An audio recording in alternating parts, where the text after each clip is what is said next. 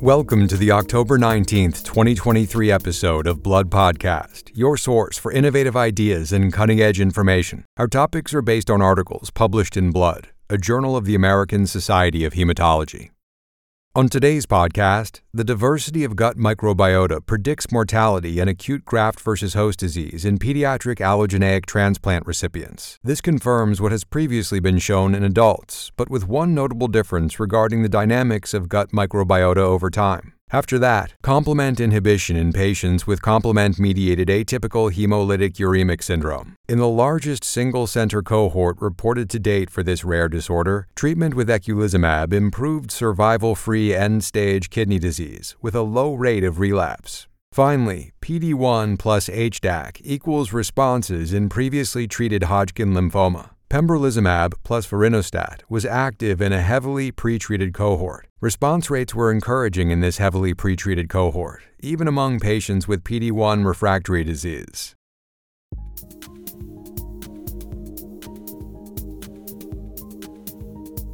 Let's go to our first research article, Gut Microbiota Diversity Before Allogeneic Hematopoietic Stem Cell Transplantation as a Predictor of Mortality in Children. The first author is Riccardo Massetti of the University of Bologna in Italy. First, some background. Clearly, the benefits of allogeneic transplant are limited by treatment-related mortality due to infections and acute GVHD, or graft-versus-host disease. And allogeneic transplantation severely injures the gut microbiota due to factors such as conditioning regimens, antibiotic exposure, and dietary changes. Gut microbiota may influence transplant outcomes, as shown in previous studies, mainly in adults. One key measure is the diversity of gut microbiota. High fecal diversity is linked to better outcomes, and vice versa. A few time points have frequently been evaluated in studies, before transplant and then after transplant, more specifically at the time of neutrophil engraftment. In one adult cohort, high fecal diversity prior to allotransplant correlated with improved overall survival and reduced treatment-related mortality. However, it's after transplant where fecal diversity has been most consistently linked to outcomes, in adults. In two independent cohorts, lower diversity of gut microbiota at the time of neutrophil engraftment predicted poor overall survival and higher risks of treatment-related mortality due to acute graft-versus-host disease.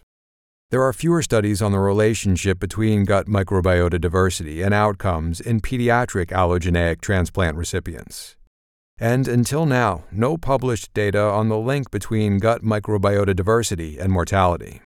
In Blood, Massetti and co-authors report on the link between gut microbiota diversity and clinical outcomes in pediatric patients who underwent allogeneic HSCT. They included 90 pediatric patients from 5 centers. They evaluated stool samples obtained prior to transplantation and at neutrophil engraftment. In total, 180 stool samples were sequenced to profile the gut microbiota and to get estimates of microbial diversity. Patients were stratified into high and low diversity groups based on the Shannon Index, which measures the richness of a microbial community. Now, the results. Overall survival was longer for patients who had high fecal microbial diversity in the pre-transplant sample. By contrast, there was no correlation between overall survival and microbial diversity post-transplant at the time of neutrophil engraftment. In the pre-transplant sample, estimated overall survival at 52 months was 88.9%, compared to 62.7% for the patients with lower pre-transplant fecal microbial diversity. The p-value was 0.011. There was no difference in relapse-free survival between the groups. Similar findings were reported for acute GVHD. The incidence of grade 2 to 4 acute GVHD was 20% for the group with high pre-transplant microbial diversity, and about 44% for patients with low pre-transplant diversity. Grade 3 to 4 acute GVHD incidence was 2.2% in the high diversity group and 20% in the low diversity group. And again, there was no correlation between acute GVHD and microbial diversity at the post-transplant time point. The higher diversity group had more bacteria in families associated with health, including Ruminocaucaceae and Ocelospiraceae. The lower diversity group had more Enterocaucaceae and Enterobacteriaceae, both of which have been associated with bacteremia and viremia in previous studies of pediatric allogeneic stem cell transplantation. Keystone species in the higher diversity group included short-chain fatty acid producers known to be components of a healthy child gut microbiota, such as Blautia, Bacteroides, and Roseburia. By contrast, keystone species in the lower diversity group included Enterococcus, Enterobacter, and Escherichia shigella. These results show that microbes matter in pediatric allo-HCT. That's the title of a commentary by Melody Smith of Stanford University of Medicine and Kate A. Markey of the University of Washington in Seattle. Smith and Markey say these results represent an important contribution to the existing allo-HCT literature, where pediatric data has been lacking. They also say these data highlight a key difference between pediatric and adult studies. In adults, the peri-neutrophil engraftment biome has been most consistently linked to post-transplant outcomes. But in this pediatric study, it's high diversity prior to allo-HCT that's linked to higher overall survival and less GVHD. This difference could be explained by the dynamics of the intestinal microbiome over the lifespan. Recent studies suggest that the child intestinal microbiome continues to evolve over time, not becoming like the adult microbiome until much later in life. Another factor is sample size of the present study. 90 patients is relatively few compared to some previous adult cohorts. And pediatric and adult populations differ not only in indications for allo-HCT, but also in allo-HCT approaches. So future studies may be needed to help explain the impact of specific microbial contributors to transplant outcomes across the stages of life. There are potential clinical implications as well. In preclinical models and active clinical trials, investigators are looking at interventions that may mitigate or repair microbial injury due to transplantation. And the current study suggests that not only adults, but also children undergoing allogeneic transplant may benefit from such interventions.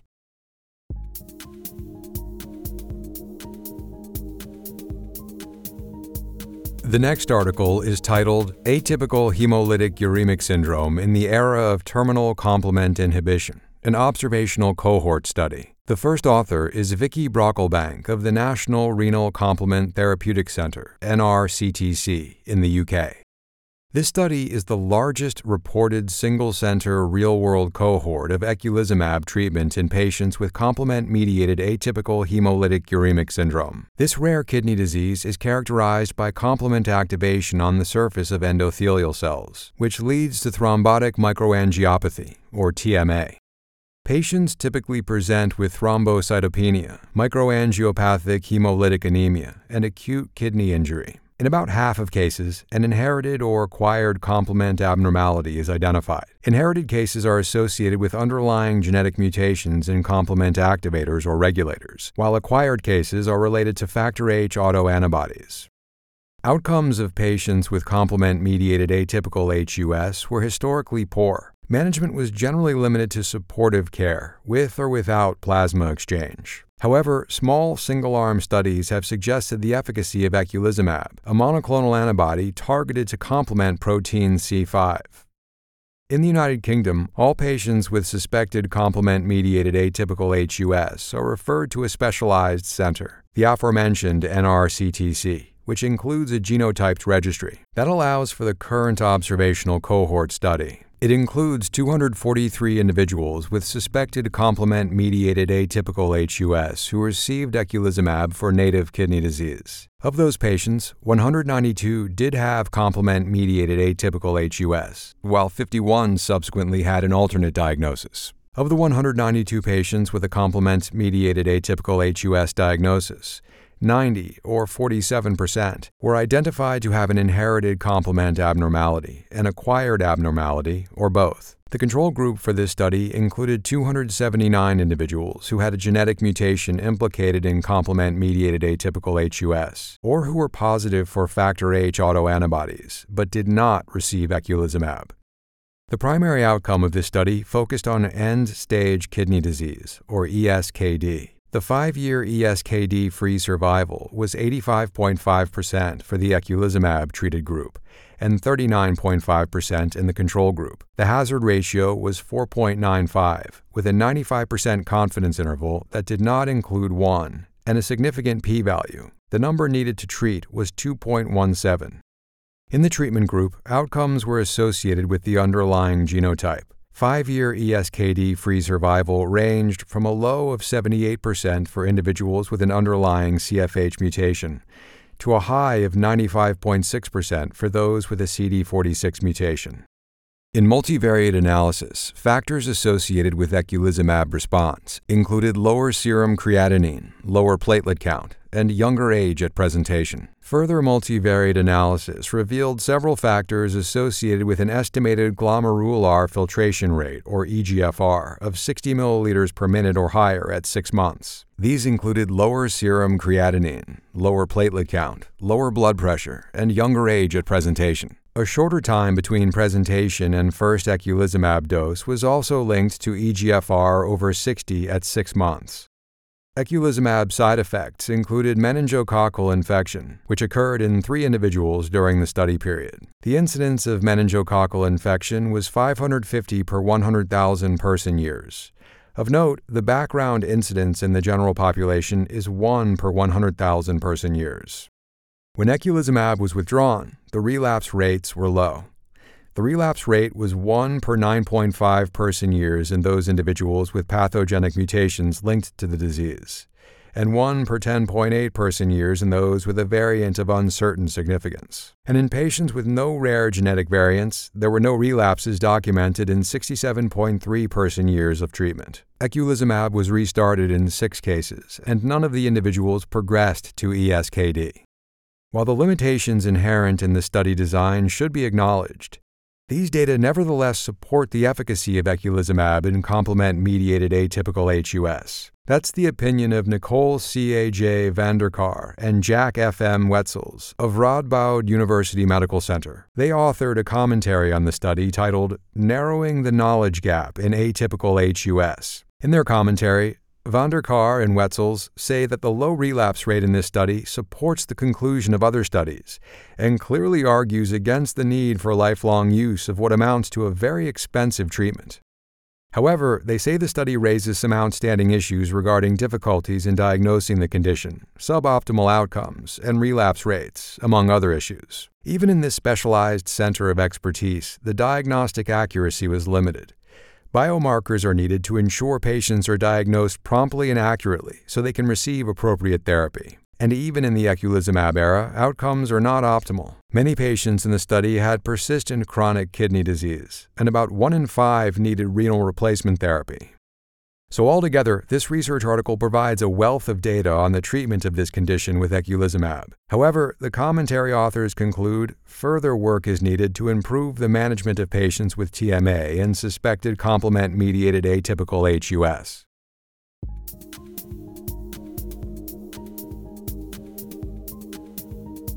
Our final article is Pembrolizumab plus vorinostat induces responses in patients with Hodgkin lymphoma refractory to prior PD-1 blockade. The first author is Matthew Mai of the City of Hope National Medical Center in Duarte, California. For patients with relapsed or refractory classical Hodgkin lymphoma, or CHL, salvage therapy followed by autologous hematopoietic cell transplant is potentially curative. However, the benefits are limited by transplant ineligibility and disease relapse following transplant. The treatment paradigm has changed with the introduction of targeted immunotherapies, including the PD-1 inhibitors pembrolizumab and nivolumab. CHL appears to be highly sensitive to PD-1 inhibition, partly due to high expression of the PD-L1 ligand on malignant HRS cells, Hodgkin-Reed-Sternberg cells. In Phase 2 trials of single-agent pembrolizumab or nivolumab, patients with relapsed or refractory CHL had high rates of response, which were often durable. However, not all patients respond. The complete response rate is low, and most lose their response at some point. The current article focuses on combined inhibition of PD-1 and HDAC, histone deacetylase. The HDAC inhibitor panobinostat yielded a modest 27% overall response rate and 4% complete response rate in a large Phase 2 study in patients with relapsed refractory disease. However, HDAC inhibitors may have immunostimulatory effect, such that they could improve or restore sensitivity to PD-1 inhibition in patients with CHL. The present Phase 1 study evaluates pembrolizumab plus vorinostat in patients with relapsed or refractory lymphomas. The current report focuses on patients with CHL. 32 patients were enrolled. 30 received oral vorinostat at the recommended Phase 2 dose of 200 mg twice daily on days 1 to 5 and 8 to 12 of each 21-day cycle. Pembrolizumab was given intravenously at 200 mg on day 1. 69% of patients were male. The median age was 35 years, 72% were Caucasian, and 28% had Hispanic ethnicity. 3/4 had stage 3 to 4 disease. Patients had a median of 3 and up to 10 prior therapies. All but 2 patients previously received brentuximab vedotin, and 25 patients, or 78%, previously received PD-1 inhibition, including 18, or 56%, who were PD-1 refractory. Responses were reported in 23 of 32 patients, or 72%, including 11, or 34%, with complete responses. In 14 patients who were anti-PD-1 treatment naive or sensitive to previous PD-1 inhibitor therapy, responses were seen in 13, or 93%, with 9 complete responses, or 64%. In patients refractory to prior PD-1 inhibitor therapy, 10 of 18, or 56%, had a response, 2 of which, or 11%, were complete responses. Median duration of response was 12.2 months for PD-1 inhibitor naive or responsive patients, and nearly 9 months for PD-1 inhibitor refractory patients. In patients with complete response, investigators noted an increase in the combined density of PD-L1 positive HRS cells and PD-L1 positive CD163 expressing tumor-associated macrophages in the tumor microenvironment. In the 3 patients with paired pretreatment and post-progression biopsies, PD-L1 expression in HRS cells was higher at the time of progression. In RNA sequencing of Hodgkin lymphoma cell lines, investigators showed that vorinostat increased expression of genes important in cytotoxic T-cell trafficking, T-cell co-stimulation, and antigen presentation in HRS cells. Vorinostat also decreased expression of chemokines important for recruitment of immune-suppressive regulatory T-cells. The most common adverse events of any grade included hypertension, fatigue, nausea, hyponatremia, diarrhea, abdominal pain, thrombocytopenia, anemia, and leukopenia. The most frequent grade 3 or greater adverse events included hypophosphatemia, hypertension, and neutropenia, each reported in 9% of patients, as well as thrombocytopenia and lymphopenia, each reported in 6% of patients. Immune-mediated adverse events included grade 1 to 2 thyroiditis in 4 patients, grade 1 rash in 2 patients, and grade 3 esophagitis and duodenitis in 1 patient. Graham P. Collins of Churchill Hospital in Oxford, UK, provided a commentary on this study in Blood. Collins says this study demonstrates impressive response rates for the combination of vorinostat and pembrolizumab, including in patients who were refractory to prior PD-1 inhibitor therapy. He adds that the demonstrated upregulation of genes involved in cytotoxic T-cell recruitment, T-cell co-stimulation, and antigen presentation in cell lines lends support to a model whereby HDAC inhibitors may sensitize or resensitize some patients to PD-1 inhibition. Furthermore, this study provides proof of principle that PD-1 inhibitor activity may be enhanced through the addition of a targeted non-chemotherapeutic agent, thus avoiding cytotoxic chemotherapy. Although cytotoxic chemotherapy plus PD-1 inhibition can produce high response rates, several clinical trials are evaluating chemotherapy-free approaches. One strategy is to target multiple immune checkpoints, such as a PD-1 plus LAG-3 or PD-1 plus TIM-3. Hodgkin lymphoma was one of the first cancers to be frequently cured by radiotherapy, and then by combination chemotherapy, Collins concludes, adding that it will be fascinating to see if immunotherapy combinations hold similar potential. You have been listening to the Blood Podcast. For a list of additional authors, as well as more detailed articles and commentaries on which this podcast is based, please go to bloodjournal.org. Be sure to join us next week for another episode. Thank you for listening.